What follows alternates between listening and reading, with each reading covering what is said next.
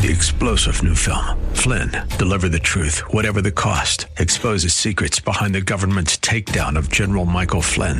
Flynn knew what the intel world had been up to. He ordered the first audit of the use of contractors. This set off alarm bells. He told the truth. He was the most dangerous person for Donald Trump to hire. They had to get rid of Flynn. Flynn, deliver the truth, whatever the cost. Available now. Watch it today. Go to salemnow.com. salemnow.com. The El Conservador radio show is sponsored by the Federation for American Immigration Reform and George Rodriguez on 9:30 a.m. The Answer. Time for the El Conservador radio show with George Rodriguez.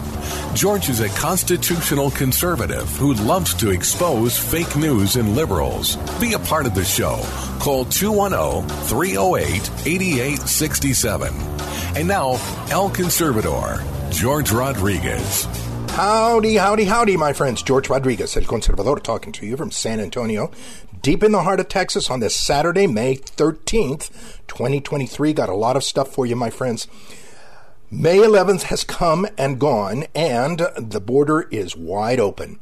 I mean, people are being processed into the United States. They are not being prevented. They are not being stopped. They are not being interdicted. Nothing.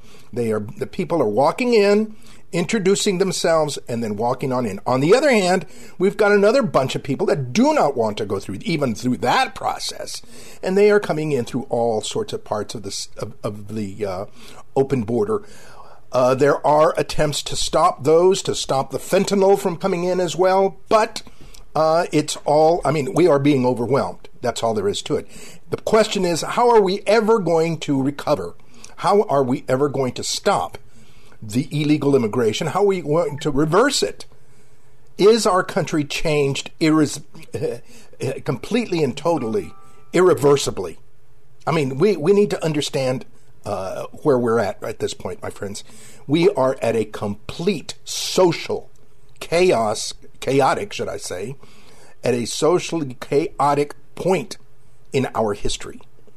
And it's going to impact on our economics, and it's going to impact on our politics. Okay, so let me tell you real quick who we've got so we can jump into our show. We've got a show that was recorded on May 11th, and we've got folks who are residents, we've got folks who are experts, we've got folks who live on the border telling you what they are seeing on May 11th and what they anticipate in the following days. Our guests are Mr. Ron Kovac, who is the press secretary for FAIR. He'll be starting it off with his report from El Paso.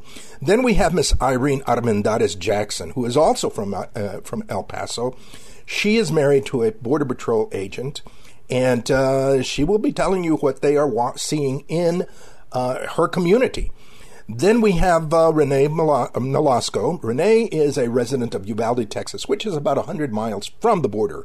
But he's going to be telling you what is happening on his front porch, in his front yard, as this crisis unfolds. And then our final guest is Mr. Frank Lopez, who is a former U.S. Border Patrol agent who does a blog. So without further ado, my friends, let's go to our first guest. Howdy, howdy, howdy. Once again, my friends, George Rodriguez, El Conservador, talking to you from San Antonio, deep in the heart of Texas. And we've got our good friend, Mr. Ron Kovac from the Federation for American Immigration Reform, from FAIR. And he, on this Thursday, May the 11th, is down in El Paso, which has become kind of an epicenter for the immigrants waiting, for the migrants that are waiting to cross as soon as Title 42 is lifted. So, Ron, thank you for joining us. Tell us, what is going on? What are you seeing down there? Hey, George, thanks for having me back. Yeah, it is absolutely bananas in El Paso right now. There are so many people either on the streets and coming in. Both of them, it's absolutely wild, unlike anything I've seen before. So number one, I'll say that churches and homeless facilities, which are the main places which are really bearing the brunt of this crisis here in El Paso, because ultimately when people come across the border, they're realistically homeless people. They don't have anywhere to go, don't have any food to eat, anything along those lines. So a lot of these churches and these homeless centers, you'll see lines for a block long of people who are just waiting outside trying to get some sort of assistance. But a lot of these places are being overrun, and honestly, it's not great for the community from what I've been seeing. And one example I'll give of this was we were in front of the Sacred Heart Church in El Paso, and this church has really been one of the main sort of help facilities that has been going on in the city. I think we probably talked about it a little bit before. And anyways, what this church, what happened was when we pulled up there initially, we ended up going and there was a garbage truck in front of the church, and there were cops around and it looked like they were cleaning up the scene. And we asked them, we said, hey, what's going on here? I thought that this was, a camp, or what's the plan? Like, why were you guys cleaning it up? And they end up telling us, they said, oh, you guys must be new here. We clean out a truckload of trash every single day from around this church because of all people coming and dropping things around it. That's just one example of just the overflow of people we have here. Now, we interviewed a resident of El Paso the other day who was warning folks all over the United States that what happens in the border is not going to stay at the border. It's going to go into their neighborhood soon. What are the residents of El Paso saying right now as far as the cost and the amount of people coming in and everything that's going on? I mean, the quality of life. Yeah, I think this could honestly be summed up realistically when we went to dinner last night. We ended up going to a restaurant. At the end of the meal, the waitress asked us, hey, have you been to El Paso before? One of us in our group has, so she asked, how was your trip, everything like that. We gave her an explanation, and then afterwards she said, sorry, it changed, and then walked away from the table. That's just a blatant example of exactly what all the El Paso residents are thinking right now. Wow. Is on the other side, have you had a chance to glance over what is happening on the other side of the river? Are there a lot of people congregating? There's a lot of people congregating, and that's something that we've done also is, people are lining up along the border fence, but a lot of the portion here in El Paso where the border fence is it's a little bit on a hill. So you could see where the fence is, you could see it on a hill, but you can't really see over it. Wow. Luckily enough, we had a drone with us with our team, and we had a guy throw it up in the air because we saw a couple border patrol agents. We didn't know necessarily why they were sitting there. Once we get the drone up in the air, he looks down over the fence. We end up seeing 500 migrants on the other side of this fence. Wow. Yeah. And what ended up happening was we decided to wait there for a little bit, and then all of a sudden the border patrol opens up the gate in the border fence, and they start loading people out into buses, and then they end up taking them to go get asylum papers. And this is something that we thought that was we ended up finding it when we went there in the middle of the night because it would be under the cover of night, everything like that. We were one film crew there. And then the very next day we go back to the same spot to see what's going on, put the drone up in the air, the group doubled in size, and now there's plenty of media cameras there and even bigger buses where they're just opening the gate and loading them in. Wow. The catch and release policy that is going on, I mean, there's no other way to describe it. I mean, people come in, declare asylum, and then they're released. Is there any discussion, particularly in D.C., about changing that in any form or fashion to prevent the tsunami from happening? I wish there was. The main thing that's going on in D.C. right now, the main discussion is the Secure the Border Act. That's the H.R. 2, and I believe that as time of taping right now, they should be voting on it today. And what I'll say with that is inside of the bill is that they're working on things like more surveillance, building more border wall. This is a Republican package, so they're working on things, more detention beds, things along those lines. But the real political football that's going on with H.R. 2 right now is over E-Verify. What that is, and I'm sure you know about this, your viewers have heard about this before, E-Verify, essentially, you have to verify that you're a citizen of the United States to hold a job in the United States. With that being the case, that's one of the main magnets, which is the reason why El Paso, why Brownsville, why places along the border are having all these people line up, is because we don't have a form of E-Verify that's going to stop them from coming into our country and being economic asylum seekers. That's really what it is that a lot of these people, it's not family units that are coming, it's teenagers, it's 20s, it's people who are coming for a job. Once we're able to get that E-Verify passed, it's going to be these crowds are going to be a lot smaller because they won't be able to get jobs here. And that's ultimately what they're talking about in D.C. right now and what they're talking about with the Secure the Border Act and why it hasn't been on the floor yet. The Border Patrol, have you had a chance to speak to any of the agents and find out? I haven't had a chance to speak to any of the agents because a lot of the time we're filming them doing their job. So once we, walk up to them and say, hey, what's going on? They're kind of standoffish a little bit. No shade against them. Obviously, they're doing their job. But we haven't had a chance to talk to them much. But what I will say is that they've been working hard. They've been trying to do what they could do. But, they're sort of hamstrung by the policies that they have, is that they open the gates and let people in and make sure it's an orderly line going to the buses. And on top of that, I'll also say we have seen some of the, I believe we talked about it before, those military members that are the military people that Joe Biden sent down to the border. We saw some troops down there when we went, and they were simply just helping with processing. Wow. What about the local police officers as well as local health issues? Yeah, of course. Well, I'll tell you, just walking around that church that I was talking about where there's just a lot of people, every 5 people or so, they're coughing, they're sneezing, everything. I wouldn't be surprised if there's a lot of diseases around there. That they're, when everyone's coming across the border, they're bringing along what they bring with it. A lot of these countries that people are coming from, they don't have the same vaccination requirements that the United States does. I've heard things like polio, stuff like that are being brought up across the border, things along those lines. Obviously not something you can necessarily see with your own eyes, but you can definitely see a few sick people that are coming through. Wow. Do they anticipate, I would imagine they do, things just getting worse tomorrow? Oh, yeah, of course, yeah, because, 11:59 tonight, Title 42 is going to go away. And, you see the footage from Brownsville, you see the footage from California. A lot of these places, they're training up the Border Patrol officers on how to make sure you're putting your riot shields together to make sure you can stop an inflow of a lot of people at once. Because once midnight comes tonight, there's really no saying, because they don't have the same authority that they once did to turn people away. Right.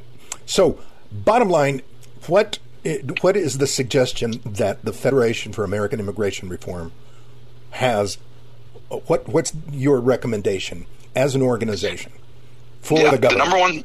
The number one thing we're looking at right now is we've worked hand in hand with not only the Republicans in the House of Representatives, but we've also had a coalition of 16 different like-minded groups, Think Heritage, Texas Public Policy Foundation, stuff like that. All of us have come together to work with the Republicans in the House to make sure that we are writing legislation which is going to help fix this. And that's why I talked about E-Verify before, because that's something that's crucial to make sure that is inside of this legislation, to make sure that we're able to have some way to turn this spigot off. And that's what we're doing. That's the legislation that really needs to be keyed in on, and what FAIR is focused on is making sure we're getting this Border Security Act passed, because at the very least, if Biden has to veto it, we know what side he's actually on, and he's putting his name down on paper with that. Yeah, because the spokesperson, his press secretary, Jean-Pierre was, she's been adamant the past couple of days that it's the Republicans' fault that the border is in a crisis. Yeah, I will say we do wish that they were able to really push this along. It shouldn't be a political football item, this E-Verify. Everyone should be on the side of stronger security and wanting to end this issue. And unfortunately, they haven't been able to come to an agreement to get it on the floor yet. But, we're hoping they're going to be able to come together and pull something together. Honestly, both sides are really failing in this right now. Wow. Thank you very, very much, folks. We've been talking to the press secretary for the Federation for American Immigration Reform and FAIR in Washington, D.C., Mr. Ron Kovach. Thanks a lot, Ron. Stay safe down there, buddy. Of course. And if anyone wants to see any footage of any of the stuff I was talking about today, feel free to check us out on Facebook and Twitter at FAIR on Facebook, and then at FAIR Immigration on Twitter. If you have listeners who are on Instagram, we're also FAIR Immigration on Instagram. You'll see a bunch of videos. You'll see the drone footage I was talking about from the previous night. You'll see it from people coming across the border, and you'll also get a firsthand perspective of what's going on at Sacred Heart. Wow. Fantastic. Thank you very, very much. Folks, once again, George Rodriguez, El Conservador, talking to you from San Antonio. Howdy, howdy, howdy. Once again, my friends, George Rodriguez, El Conservador, talking to you from San Antonio, deep in the heart of South Texas. And we've got our good friend, Miss Irene Armendariz Jackson, who is the president and founder of the Border Security Coalition in El Paso. And she's talking to us from El Paso.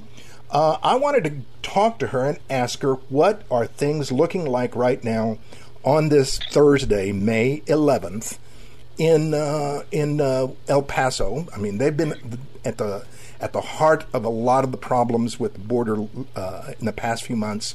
Irene, welcome to the show. Thank you for taking time to be with us. It's always a pleasure. Always a pleasure. Thank you, George. Tell us, Irene, what's it like? What is it looking like for El Paso right now with the lifting of Title 42 this evening, as well as what do you anticipate happening?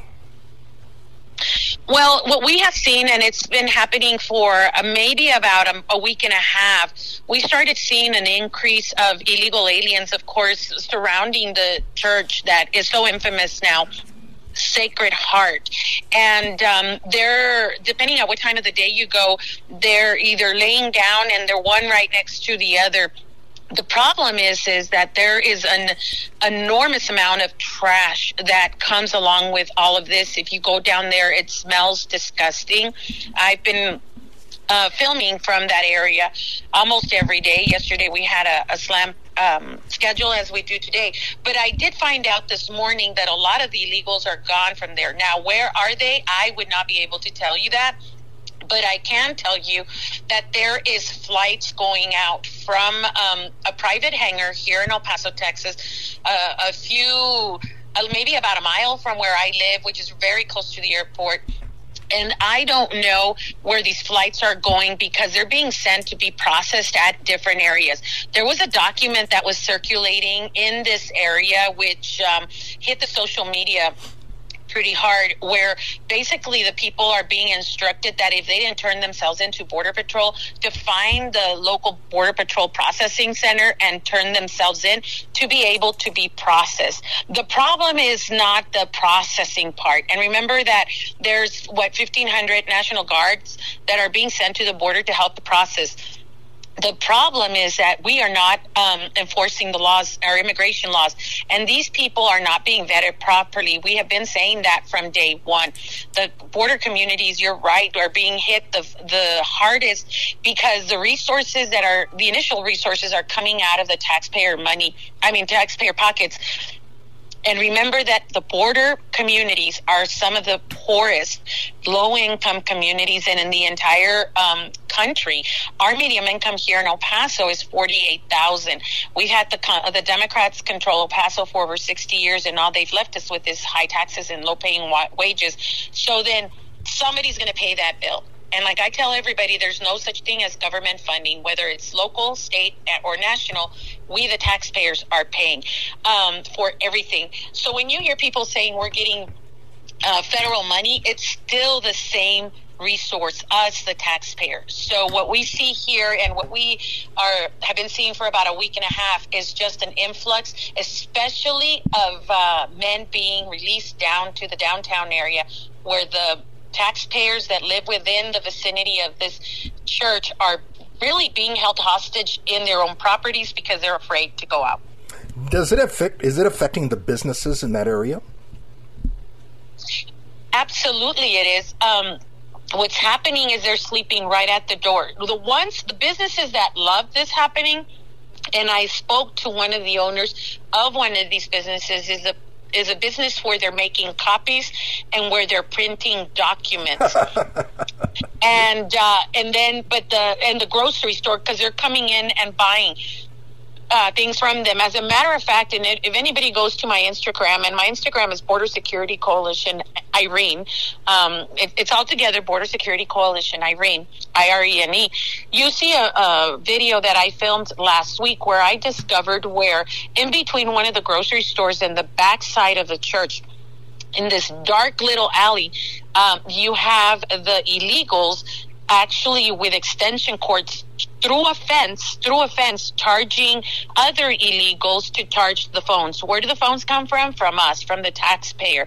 And you go down there and all you see everybody is, they look almost like a regular American teenager because they're stuck on their phones. Those that have children, which are very few, their kids are pretty much on their own, and the parents are looking straight at the phone.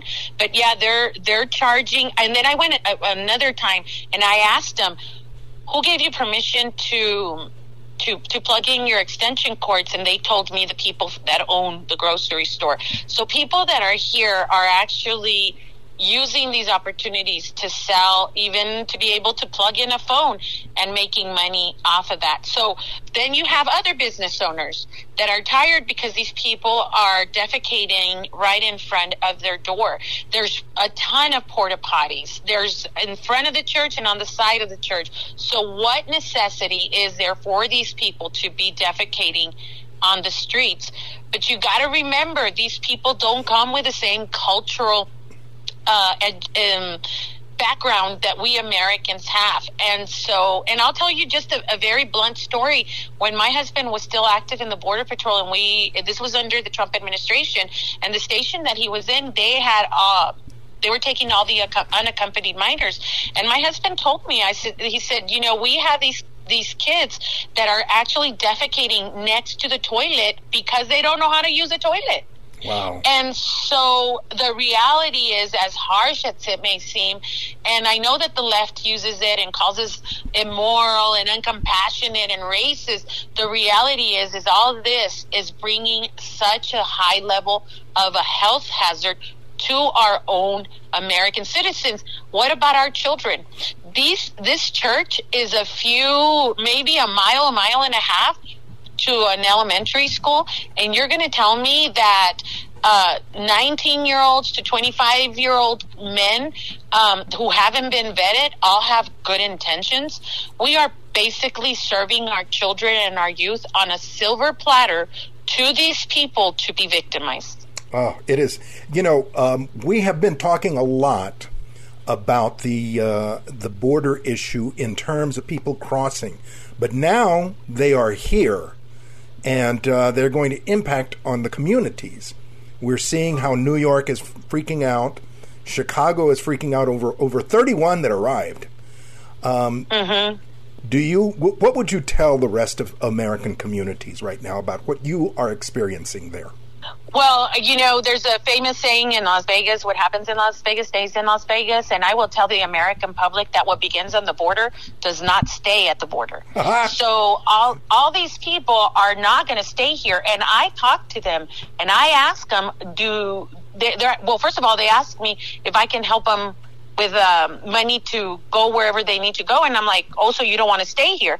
They don't want to stay in the border communities. Why? Because we're poor communities. Exactly. We're poor communities.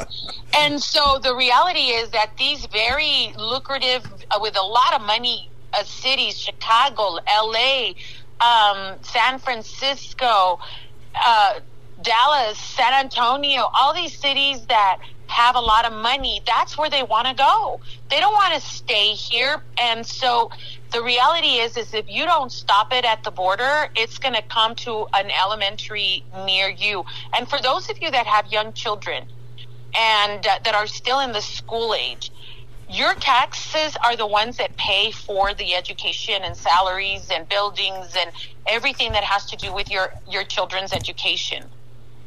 And these people who do not know the language are going to actually explode the numbers of people in the classroom. If you think the ratio of student for teachers is high now, you just wait. Why is that?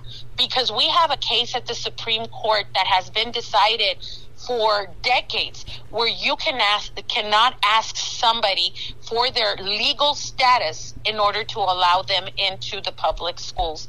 And this may be an awakening where a lot of law, George, that has been in our books for decades can actually go back and be seen, just like Roe v. Wade was overturned. Why can we not start addressing these things where if you're not legally here, the Constitution does not say that you have the right to an education. You have not paid your fair share. So what gives you the right to receive these services that are being paid by the taxpayer? And I know no politician is going to dare to touch that conversation. But that's why people like you and me are here to sound the alarm. We've got to speak up. Say, that's right. And say, this is not right. This is not fair. I had a lady 2 days ago. There was maybe a 1.5-year-old laying on the ground, and I said, whose child is this? And I said it in Spanish. And she yelled back at me, and she said, "That's my child, and I don't want you to film him." And I said, I'm not filming him. And really, I was concerned because there was no adult near them.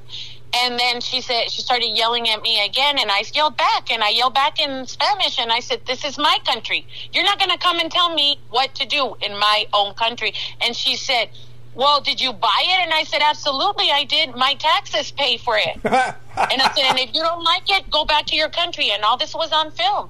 And I can guarantee the enormous, they try to slam me on social media, but the people that heard it, many of them started saying, "She said out loud what the rest of us are thinking." Exactly. So the politicians are not going to say it, George. Nope, they're not. They're not. It's politically incorrect, and we can't be quiet anymore. We cannot be quiet. No more. We're victimizing our own families. Yep, that's right. Irene, we need to let you go, but this is fantastic. We got to get you back on. Let's see if we can try to get you on next week again, and you can give us an update of what is happening. Because one thing is, what's happening right now. Tonight at midnight, May 12th, when the Title 42 ends. Heaven knows what's going to happen. Heaven only knows what's going to happen. Yes, we're in the unknowns. Yep. But let's just remember, never in the Constitution or our founding documents did our forefathers ever envision that one man in the entire country with a signature, a drop of a pen, would be able to hold the rest of the country hostage. That's right. So we need to, as Americans, get involved. You got it. Once again, my friends, we've been speaking with our good friend, Miss Irene Armendariz-Jackson from El Paso. She is president of Border Security Coalition. Check her out on Instagram and social media. Thank you very, very much, Irene. Have a good one. Thank you, George. God bless you.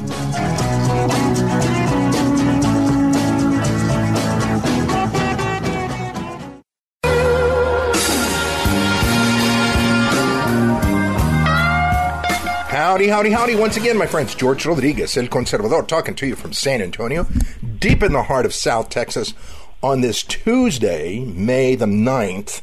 And we have I consider him a good friend, Mr. Rene Nolasco, who is a resident of Uvalde.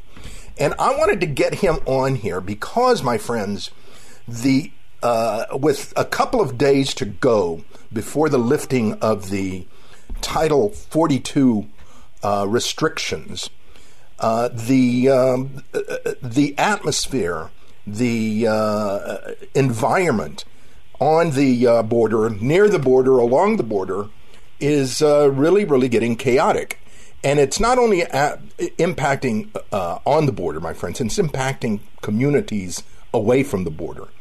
It's what I call the second phase. And I wanted to get Rene on here to talk about an incident that occurred on his property on Monday, as well as another incident that occurred not too long ago. Rene, thank you for taking time to be with us. Tell us about the incident that occurred yesterday, first of all. Well, thank you, George, for having me on your show again. Yesterday afternoon, like around 3 o'clock, my son-in-law sent me a picture on my phone, and I was trying to make it out. I said, "That's our property." And on the picture that he sent me was some illegals being escorted by an agent on our property, which is, our property is only about 1.5 miles outside the city limits on FM 140, and it's also known as the old Pearsall Road. And I said, let me go out there and check this out. And by the time when I got there, they had what happened was PD had pursued a vehicle outside the city limits and which is out of their jurisdiction. So they finally, the driver was carrying like 10 illegals in the back. It was a truck, back of the truck, and they started jumping out of the car, the vehicles, and several of them ended on my property. So there was a chase, like jackrabbits and a fox chasing them in our backyard. And they were just running all over the place. My son-in-law had just gone over there just to take a break from work, and they caught 3 of them. The rest of them they're just running all over the place. And I got there, and when I got there, my son-in-law says, there's another one that went out there by himself at my neighbor's property, and we have a riverbed that runs behind our property, which makes it a good getaway for these guys. They can go up and down that riverbed and hide. And I went out there and I started filming. When we got there, I went out to the highway because that's where the police department was, and I started filming them. And they had like close to 10 individuals on the ground, and I tried to get as close as I could, and then I was signaled to stay away.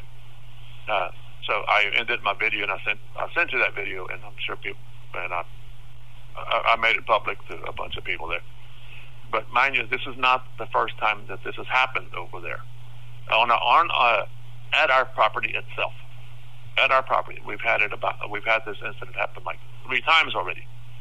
About 6 months ago, we had another incident. My son lives in that house also.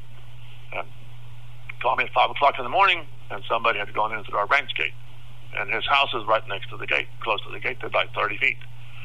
Individuals went through the gate, damaged my property, and then the driver took off, and the passengers were all illegals from Honduras. Wow.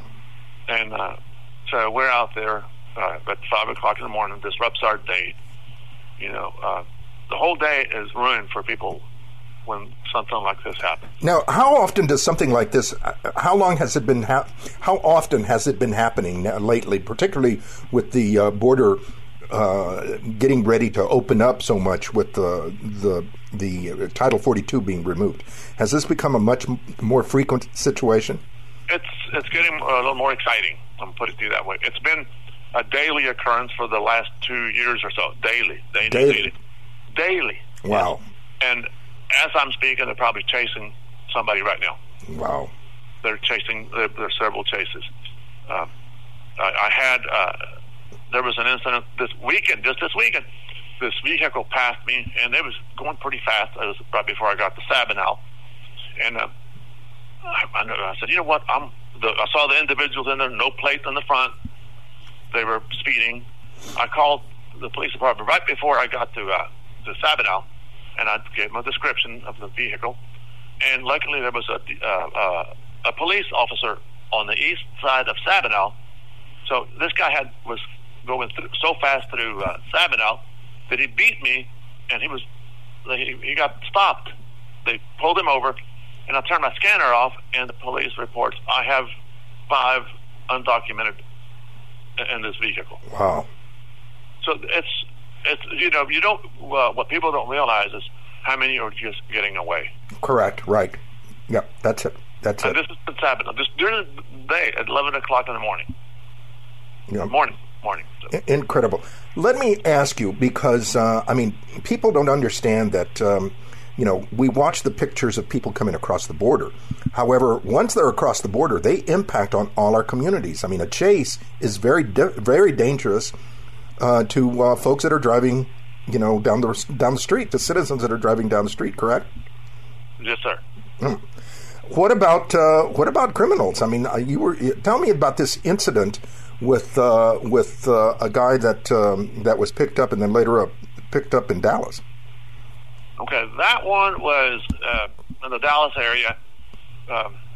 Ended up, the story was my son-in-law called me up, and he said, you don't believe what happened? And I said, no, what happened? He said, I was working from home. My daughter had gone to work, dropped the kids off at school, and a couple of hours later, my son-in-law heard the back door open at their house, and he called out my daughter's name to verify that it was her that had come back, and she wouldn't answer. So he said, I better go check this out. When he went to check the kitchen where the back door was, there was a man standing inside their kitchen. So he ran him out, called the police. They picked him up 2 blocks away from the house. Then he got arrested, and a couple of days later they called Uvalde County, and they wanted to ask some questions about an individual that was caught in the Dallas-Fort Worth area. And it was confirmed that that individual that was at my daughter's house had been booked at the Uvalde County Jail. And he had been in a knife fight. This guy was a vicious criminal, got in a knife fight. He had wounds to his side, and he was taken to the hospital to get looked at. And we all taxpayers end up paying for this. Wow. So what happened was they got out. He got out of the hospital, and the jail called Border Patrol and ICE, and ICE said we don't want him. Border Patrol said we don't want him. Just let him go. Wow. So here's the criminal that just been in a knife fight and been at my daughter's house. Well, anyway, what happened was this guy, after he was released from Uvalde County Jail, ended up going to Canepa, which is east of here, 10 miles away, and broke into a house there, and they know that because of his fingerprints. And then from there, he broke into another house in Sabinal, and he ended up left fingerprints there, and then ends up at my daughter's house in the Fort Worth area, Dallas-Fort Worth area. Wow. I mean, this is insane. The border unsecure, people coming in, and criminals endangering us. Not only violating our private property, but endangering us. I mean, actual criminals who could kill us. So this guy, let people know that this guy traveled 350 miles plus from one location to the other one, and was committing crimes the entire way up there. Oh, jeez. Incredible. That is outrageous. It is absolutely outrageous. Renee, how long have you been a resident of Uvalde? I've been here since 1969, and I've never seen anything like it. Never seen anything like it, yeah. No, sir. Never. Gosh. My neighbor down the street also had his house broken into, and there was an illegal. His daughter, teenage daughter, walked into the house. There was an illegal in her bedroom, and she ran out, and he ran out. He got scared, and they called law enforcement. The father comes over, and he's telling me the whole story. And he had been shuffling through her drawers in her bedroom. Wow. This is here in Uvalde. It's happening every day. And Uvalde, it's not going to end. It's going to get worse. And for people that don't think it's going to affect them, it's going to affect you. Yeah, it's coming to their backyard. It's going to affect you. It is. And we are seeing, the mayors of New York already screaming and yelling, and other mayors in the surrounding suburbs. That are opening the doors for them. And then suddenly they're worried about the number. You can't have it both ways. Incredible. It really is. Renee, thank you very, very much for taking time to be with us. Folks, we've been speaking with my good friend Renee Nolasco from Uvalde, Texas. Uvalde County, I guess. You're in the county? Uvalde County, Uvalde, Texas. Uvalde County, Texas. You stay safe, Renee, and we'll get you back on the show again to talk to us give us an update about what's happening in your neighborhood, all righty? We'll do that, sir. Thank you. Once again, my friends, George Rodriguez, El Conservador, talking to you from San Antonio, deep in the heart of South Texas. Howdy, howdy, howdy. Once again, my friends, George Rodriguez, El Conservador, talking to you from San Antonio. And we've got our good friend, Mr. Frank Lopez, who is a former Border Patrol agent down here in the South Texas area. He has his own podcast and blog, and he follows exactly what is going on at the border, my friends, to the detail. So I wanted to get him on it and ask him what's going on today on the eve of Title 42 being lifted. Frank, thank you for taking time to be with us. Welcome to the show. Tell us, what is going on? Hey, George. Thanks for having me here. So I'm down here in Del Rio, 150 miles west of San Antonio on the U.S.-Mexico border. And so earlier today and the previous days, just been kind of driving around and looking at hot spots. You may recall last year, a couple years ago, the Haitians were crossing in record numbers here. So what I've seen is the National Guard placement along what I call crossing points on the U.S. side of the border. So we see that they're being augmented a little bit. Like, for instance, one place this morning I stopped by. Normally, maybe there's a couple of vehicles there. Today there was a van, and there were about 3 other vehicles. And at another point, there was a heightened presence of Border Patrol there because the National Guard had called in one person, and the local sheriff came by to pick him up, the deputy. But then some other people crossed the fence, and so all of a sudden there were about 3 or 4 Border Patrol units. So they're waiting for traffic to amp up. I do see also along the segments of Trump wall that exists here in Del Rio. This was put in by Trump before Biden stopped building, but along segments of the wall, I see DPS black and white units are parked there, and I hadn't seen that in a while. I'd seen it patrolling, but I had not seen stationed along the fence, the wall, and so that's the situation today. I also yesterday I went by one of the NGOs and filmed for a little while as the NGOs are the one here in Del Rio, a non-government organization, is picking up with the traffic. There's more people hanging around and more buses leaving the area there, and it had kind of slowed down a little bit. And part of that, George, is because Eagle Pass, 50 miles downriver from Del Rio, had become the processing hub for this area. They have tremendous infrastructure down in Eagle Pass to maximize and optimize the flow of people into the country. So it's like I figured, and this goes to what we can expect. So as more people start crossing, the primary processing point, which is Eagle Pass, will start backfilling, and so then places like Carrizo Springs, Del Rio, Comstock, within the Del Rio sector, will not be able to send the illegal aliens down Eagle Pass. So have to process them either at Del Rio or at their respective stations, and so then there'll come a point, I believe. If Del Rio should start seeing a massive increase like what they're seeing already in the Rio Grande Valley or El Paso, what would happen then? The capacity is just too much for the processing center. The non-government organizations cannot get them out fast enough. And as we're watching all over the place being reported, the Border Patrol Chief, Raul Ortiz, has issued a memorandum saying that these people will be released into the communities without even an alien number. Wow. And that's a big deal there, George, because I know you work with INS. Any person that comes into the country, illegal or not, is issued an alien number. So what the chief of the Border Patrol, this was reported on Fox News, I just saw it not more than 5 minutes ago, right before you called me, they will be released into the communities without an alien registration number. That is insanity. And also they'll be issued a letter that says, turn yourself into ICE within 60 days. Sure. And so, and of course, ICE, yeah, sure. Right. And of course, ICE doesn't even have the capacity for that, let alone any kind of, expectation that these people would want to voluntarily turn themselves in once they're in the country. That's outrageous. So if a person doesn't have any ID that they are an alien, then they are going to be able to blend into the U.S. population very easily. I mean, anybody can give them. I mean, there are states that are giving out illegal aliens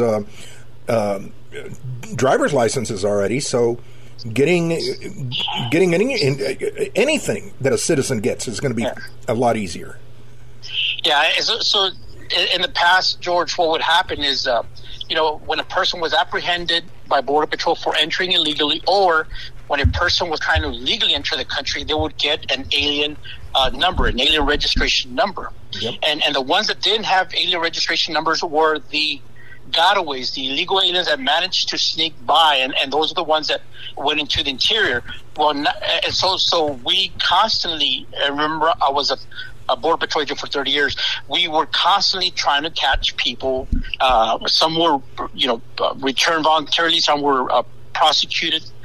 But now, in essence, George, the magnitude of this is the United States government is letting people into our country walk in, and it's just a semblance of doing something. They're giving them a sheet of paper, just saying, "Turn yourselves in." A pretend. After 6. Yep, it's just pretend. And what's been really sickening, George, is to watch these press conferences and White House briefings with Alejandro Mayorkas, the Secretary of DHS, who says, what we're doing is working. Yeah, and right. Of course, in his mind, they're achieving remarkable success at what they are doing, which is flooding our country. Biggest, exactly, and that's what they're doing, man. They're just playing with words because they know that some portions of the population are going to believe them, but they're boldly, blatantly lying, misdirecting, misleading the American people, man, and it's disgusting. Now, let me ask you this, Frank, because people have been watching what is happening at the border. People are watching all these people come in. However, what happens after the NGOs pick them up, after these nonprofits pick them up and deliver them for processing, and after they are released?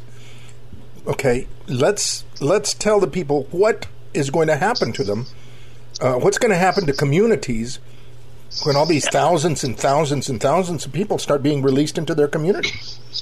I mean, look at New York, look at Chicago, they're screaming already. Yeah. I just in this last segment here, as I was waiting, for your phone call, there's a county up in New York State, I believe it's Rockwall County. They have filed a restraining order on the city of New York from releasing people into their community. So there's communities that are saying we don't want them, and it's not just George. It's not out of any kind of hate. It's just, look, we can barely take care of our own people. Exactly. How are we going to handle with the rest of the world coming in with all their medical history, all their baggage, their children, their medical issues, educational issues? It is such a tremendous burden on the existing processes we have, which is supposed to be for Americans, man. Let these other nations take care of their own. And my God, we have spent hundreds of billions of dollars in foreign aid for decades now, but it's this administration has certainly ramped up part of a larger, broader agenda to weaken America, and what we're seeing is a very visible portion of their plan, George. But they're working on several different fronts. It's not just about the border invasion; it's economic, it's educational, it's in our culture. But Americans need to wake up. Americans need to prepare. And there's people out there like myself. There's others up and down this border that are trying to broadcast, show live footage of what's happening. Because even right now, George, there's people that still don't believe what's happening down here. True. That's very true. I get letters every day about that. Yeah, but they'll be walking the streets here, and eventually, their aim is to get into the interior of their country, whether it's San Antonio, Dallas, Houston, or further into the country. They go connect with family, with friends. They form little enclaves per se, and then that's where the fragmenting and division will grow even more visible and more wider in our country. That's true. And part of the naturalization process, part of the orderly immigration process, was so that we could maintain some level of supervision, of control over the civic assimilation of people into our country. Teaching them civics, some type of national unity. Yeah. Exactly, and I'll give you a real quick example of something. I don't know if you heard about it, but there were a couple of incidents in El Paso, violence from. In this case, it was a group of Venezuelan males. They threw rocks at Border Patrol, and one of those males hit a Border Patrol agent, struck him with a flagpole, which was carrying the Venezuelan flag. So Border Patrol deployed pepper balls, with the pepper spray, but in like little paintballs. Yeah. But what stands out to me, George, is that look, they're wanting to come to America, but yet they're doing it in a way in which they are demanding. Correct. They're demanding entry, and they are quick to become aggressive. In this case, violent. And if they're being this aggressive about just trying to get into the country, imagine when they get to these communities. Exactly. And there's a language barrier. They can't find jobs. They don't have a means of mobility.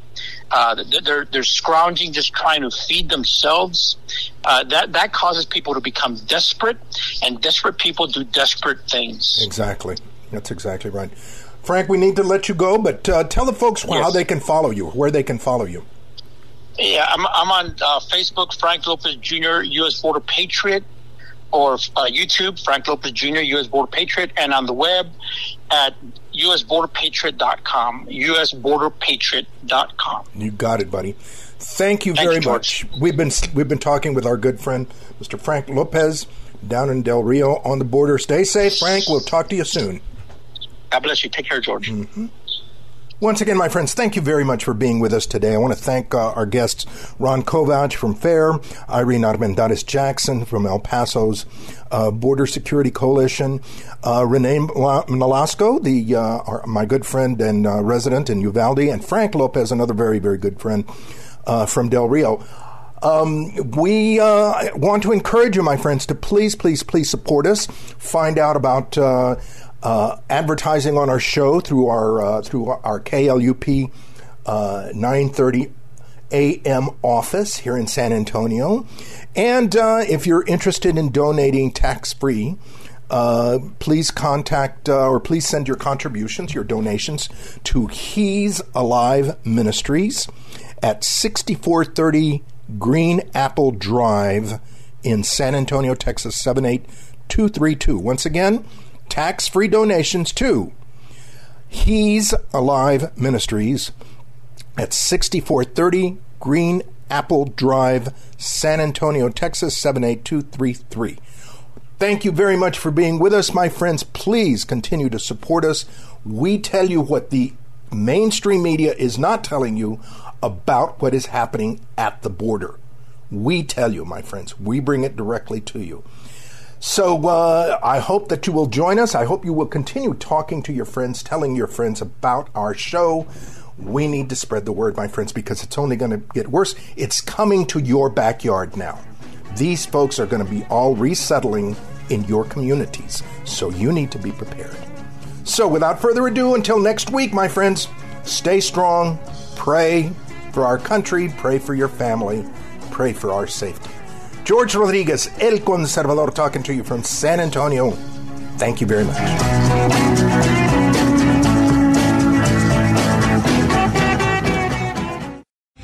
3-star General Michael J. Flynn, head of the Pentagon Intelligence Agency, knew all the government's dirty secrets. He was one of the most respected generals in the military. Flynn knew what the intel world had been up to. He understood its funding. He ordered the first audit of the use of contractors. This set off alarm bells. The explosive new documentary, Flynn, Deliver the Truth, Whatever the Cost, uncovers the facts behind this scandal. Flynn told the truth. He was the most dangerous person for Donald Trump to hire. I find out the worst enemy that I'm going to face in my life is right here in America. They took my assessment and they wanted me to change it. And I was like, I'm not changing it. They had to get rid of Flynn.